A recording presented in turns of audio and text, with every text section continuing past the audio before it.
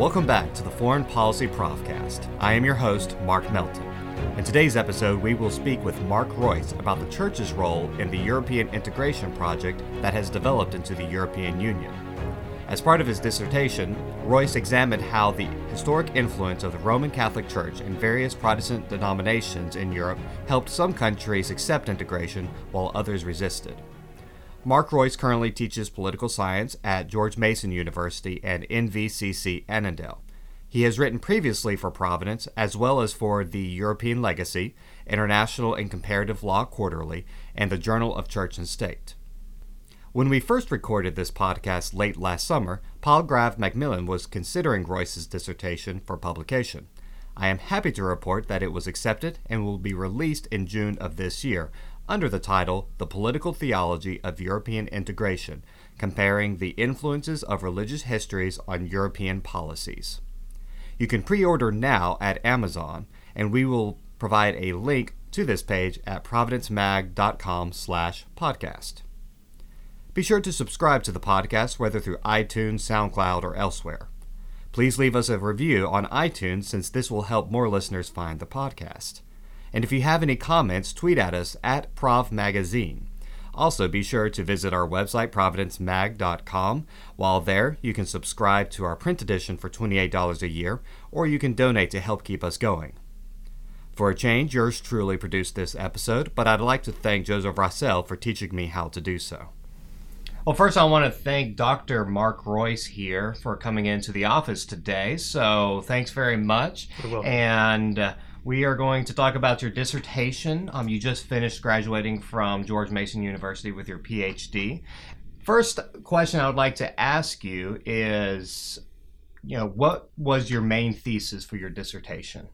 My main thesis for my dissertation in the political science program at George Mason University was that within the European Union, the common market, the common legal structure, what we now call the EU since 1994, we discern a pattern whereby the historically Roman Catholic countries tend to be more supportive of this project, whereas the historically Protestant or Reformed countries tend to be much more ambivalent, if not opposed.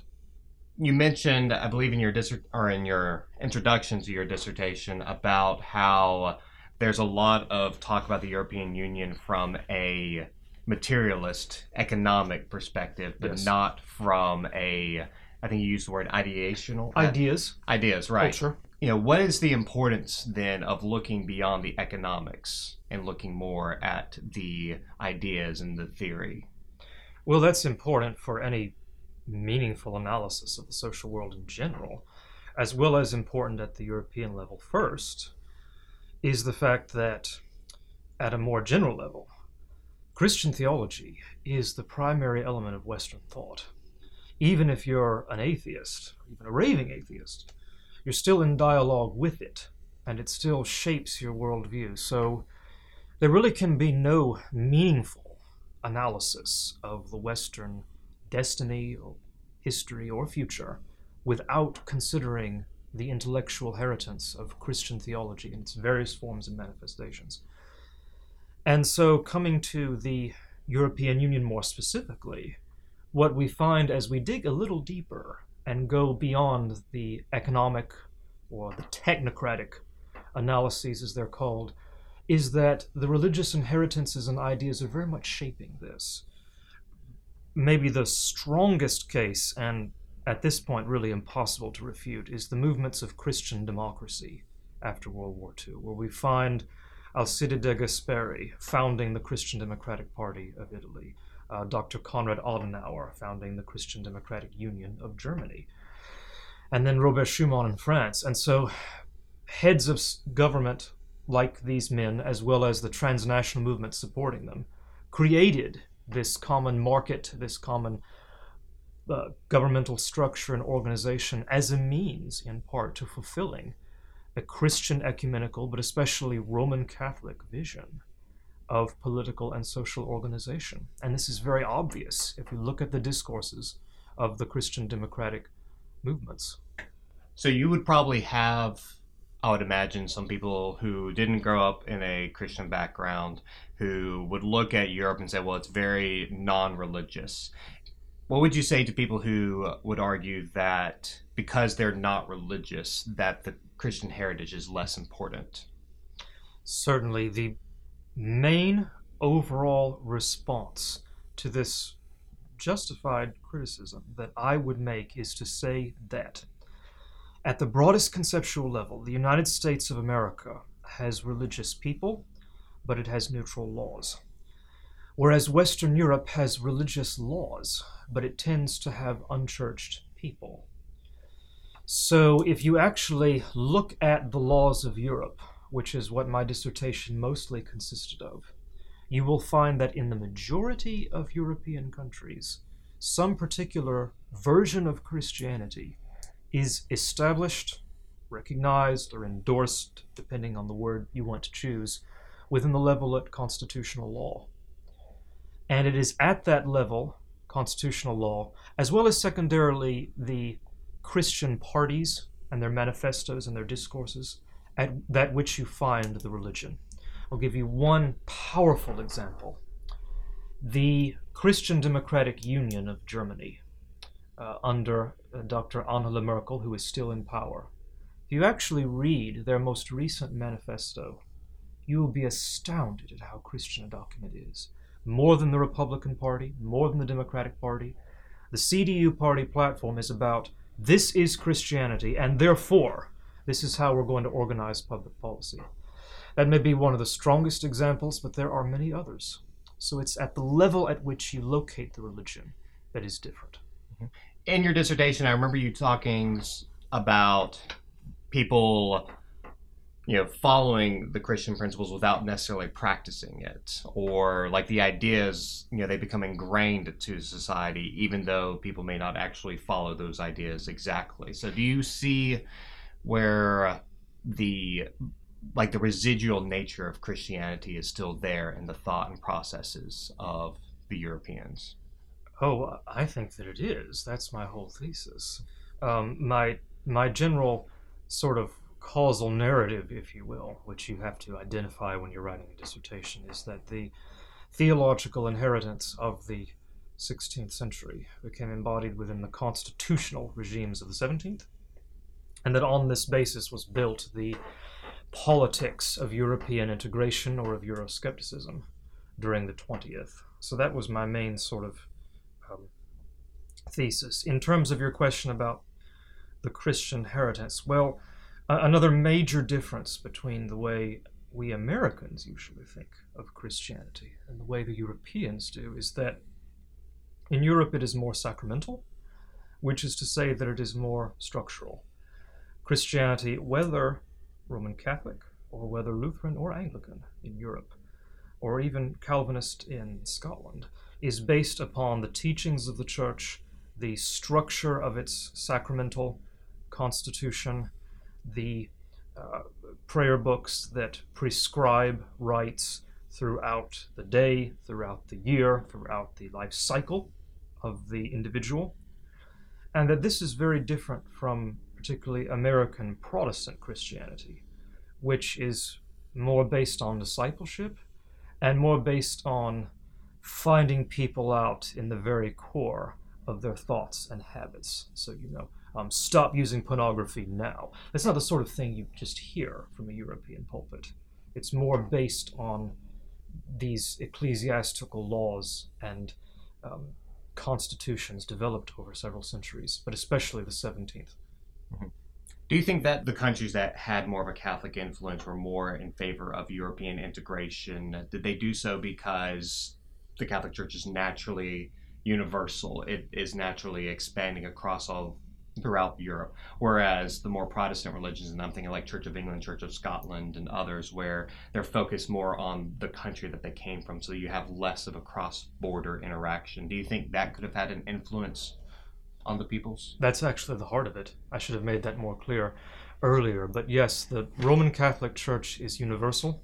It's cosmopolitan. It's transnational. It's not bound to particular countries. It's this overarching structure. And then that is secularized within the cosmopolitan supranational organization of the European Union. So Rome is the ecclesiastical version, and Brussels is the civil version of fundamentally the same idea: European movement, European integration, European collective order. Whereas the Protestant churches are connected with, in their origination and then in their development, with the nation states of which they are a part. And their spiritual mission and identity is located there, whether this be the cantons of Switzerland, whether this be the state Lutheran churches of Scandinavia or of the Nordic countries, or obviously whether this be the Church of England, I mean the very name, or the Kirk of Scotland. These are national churches, and therefore they impart more nationalist, I don't mean nationalist as in crypto-fascist, but I mean nationalist as in of the nation values to their people, which is different from Catholic teaching and tradition. Yeah, you've already kind of mentioned your finding, but could you explain how did you come up with your finding that the Protestant-based countries were more individualistic and that the Catholic churches were going to be more, in favor of the integration? So first I looked at testing the political theology of each country, and there I submitted each case to 4 tests. 1, I looked at whether or not the country had a homogeneous ruler and ruled sharing the same religion coming out of the wars of religion from the conclusion of the 30 Years' War in 1648. Second, I looked at the supermajority, that is 3/4 of their population in the year 2000, were at least 3/4 of the citizens sharing the same religion. Then I looked at whether or not there was the legal recognition of any particular religion. And then finally, constitutional recognition. Does the highest law of the land codify or establish a particular creed, with the last of those overpowering the others? And so there what I found was that in most of the European countries, a particular faith is established or privileged in law. To give you a very brief tour of these, Italy, Spain, and Portugal all have concordats or treaties with the Vatican, granting the Catholic Church special privileges within those countries. In the case of Switzerland, you have 26 cantons, the majority of which establish both the Roman Catholic and what they call the Reformed faith at the cantonal level, and grant those traditions special privileges. In Germany, the southern and western Länder establish Christianity as their state religion. The northern Länder, the former communist Länder, however, do not. Belgium and Luxembourg and Holland are neutral, as is France, because they had the revolution in 1789. And then turning to the north, what you find in the Nordic countries is that Denmark has a state Lutheranism, so does Norway. In Sweden, the royal family must adhere to Lutheranism, or else they forfeit the throne. This actually happened once. Finland establishes Lutheranism at the legal level, and then Lutheranism is the state church, again, in Republican Iceland. Finally, in Britain, Great Britain has 2 established churches. The Church of England is established in England, and then the Kirk is established in Scotland. So there are 2 recognized religions in the United Kingdom. Ireland establishes Christianity, although not Roman Catholicism. So that in most of Western Europe, there is still an official religion. I think very few people understand this. Then the second major part that I did was I coded how integrated they are with the rest of Europe. And I looked at their respective allegiances in the European Free Trade Association, the European Economic Area, the European Union, and then the Economic and Monetary Union. And then what I found was that of the countries that have rejected monetary union, that is the non-federal states, all of them constitutionally establish the Protestant religion. That is Switzerland, Great Britain, Denmark, Sweden, Norway, and Iceland. So the Protestant states have kept themselves out of the common European system. And so, what role do you think the churches played, starting from the end of World War II up to today? Like, what role have the churches played in either enabling countries to integrate more into the European Union or kind of resisting? The most obvious role that the churches played was the Catholic Church under Pius XII, blessed, sanctioned, supported, if it did not create, the Christian democratic movement in Italy and Germany and France for a united Europe. And that was clear enough before, but I make that more obvious in my dissertation. But even so, Christian democracy was a lay movement. In the Nordic countries and in Great Britain and Switzerland, the Protestant churches themselves did not mobilize against European integration. In Britain, elite clergy in the Church of England have actually been for it. So the churches themselves didn't do very much, but the values on which those regimes were based conditioned people against collective European government. During the EU referendum recently, last June, Scotland is, well known for being the most in favor of remaining in the European Union. And so I believe in your dissertation, I did a quick search for Scotland, and you mentioned Scotland briefly here and there in the Church of Scotland a good bit, and you treat the United Kingdom, Great Britain, as a single entity.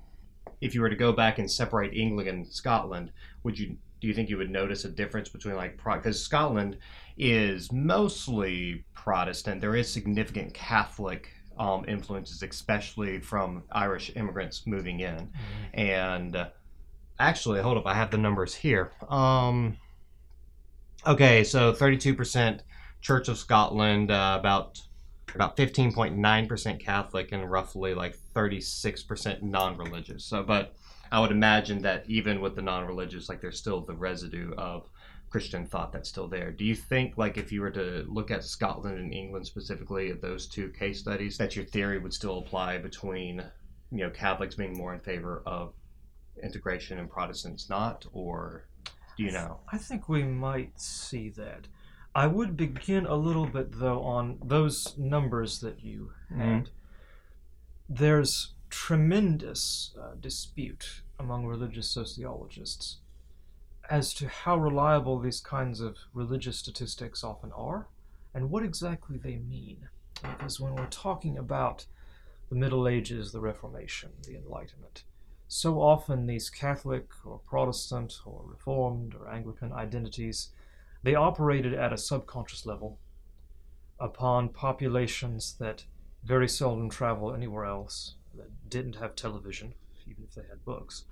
And so in many, if not most cases, historically, they couldn't have really been, quote unquote, been anything else from what the religion that they were born into.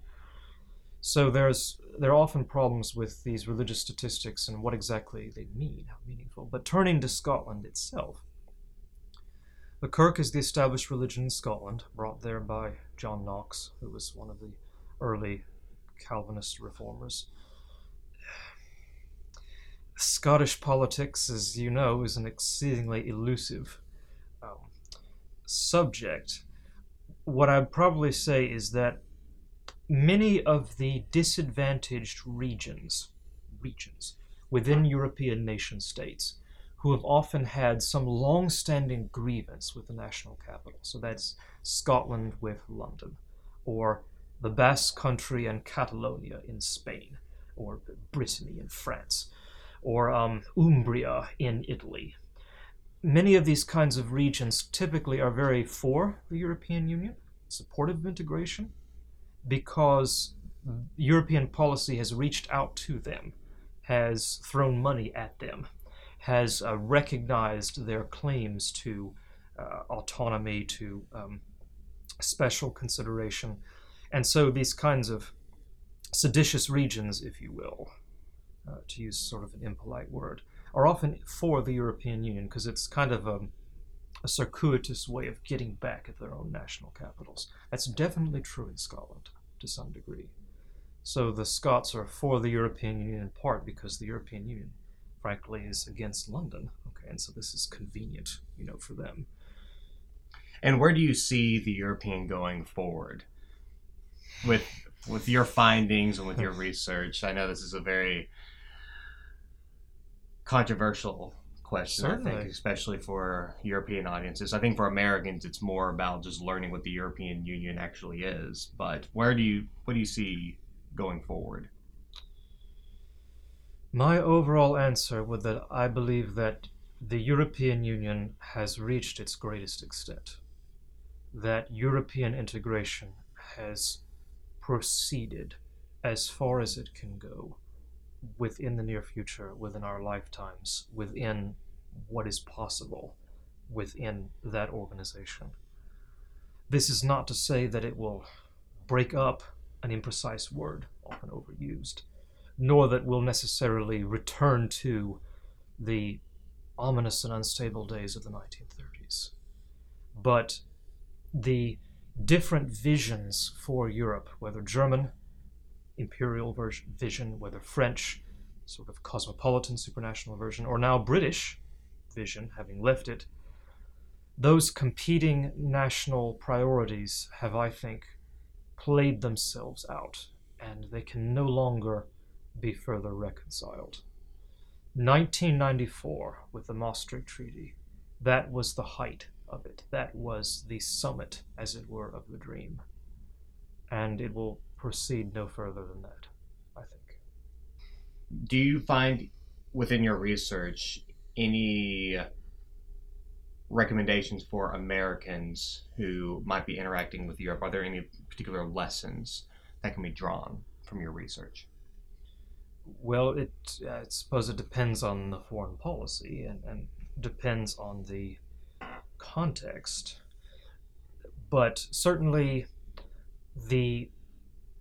from a comparative point of view, I think that I would like to believe that my research is useful in really unpacking the differences between these regimes. So in political science and in Washington, we tend to grossly, I think, overuse terms like the state or the Western democracies. Whereas what I believe that I show in my detailed analysis of unpacking these different regimes is that there really are some profound differences between them. Norway and Portugal are really quite different when you look inside the box. The values that framed the German Constitution of 1949 are really very different than those that have framed the French. And I think that these internal differences very often get lost. So maybe that's not too applicable if you're in Paris on a honeymoon, or if you're just on a mission trip to Scotland or somewhere. But in terms of understanding where these European nations are coming from, I would like to believe that my research would contribute to that. And even for someone who may not have a deep background in European politics, can fundamentally read it and learn from it. How does your faith influence your work? I would say that my most important lesson that I have learned from my doctoral studies, which is, I think, very useful both for me as well as in general, is to arrive at a deeper sense of the fact that Christianity, our faith, it's organized different ways, and different godly men and women, persons and groups, have examined the same scriptures and have arrived at different conclusions about how to organize the church. So, whether it's Martin Luther, who founded the hierarchical Lutheran Church, or whether it was the Counter-Reformed Church of Trent, or Anglicanism from Archbishop Cranmer, or the Presbyterian committee system from Jean Calvin. These are all godly, righteous, sober-minded men and women who have arrived at different conclusions about how we should organize the church and build up the ecclesiology and spread the evangelion, the gospel. And so we need to be mindful of that and respectful of that. And I think that such comparative knowledge of different Christian doctrines and different ecclesiologies is rare. You don't get it in the public universities. They don't teach this stuff anymore. And even the faculty cannot discourse on the differences between Luther and Calvin, on the differences between Reformed and Counter-Reformed. They don't know it unless it's their specialty. And I don't think that we're really teaching this in the divinity schools or particularly the seminaries either, whether it's a Reformed seminary and Anglican seminary. The students read their own tradition along with, St. Augustine and Universal people, but they don't understand it either. So I think that what I would like to believe my dissertation, now under review at Palgrave Macmillan, might contribute to, Christian discourse is helping us arrive at a deeper appreciation of the different ecclesiologies that are out there, and that they're equally legitimate, expanding our horizons and hopefully also improving mutual respect. Well, thank you very much for coming into the office today. I'm glad we were able to do this in person and over the phone, and good luck on getting published. All right, thank you.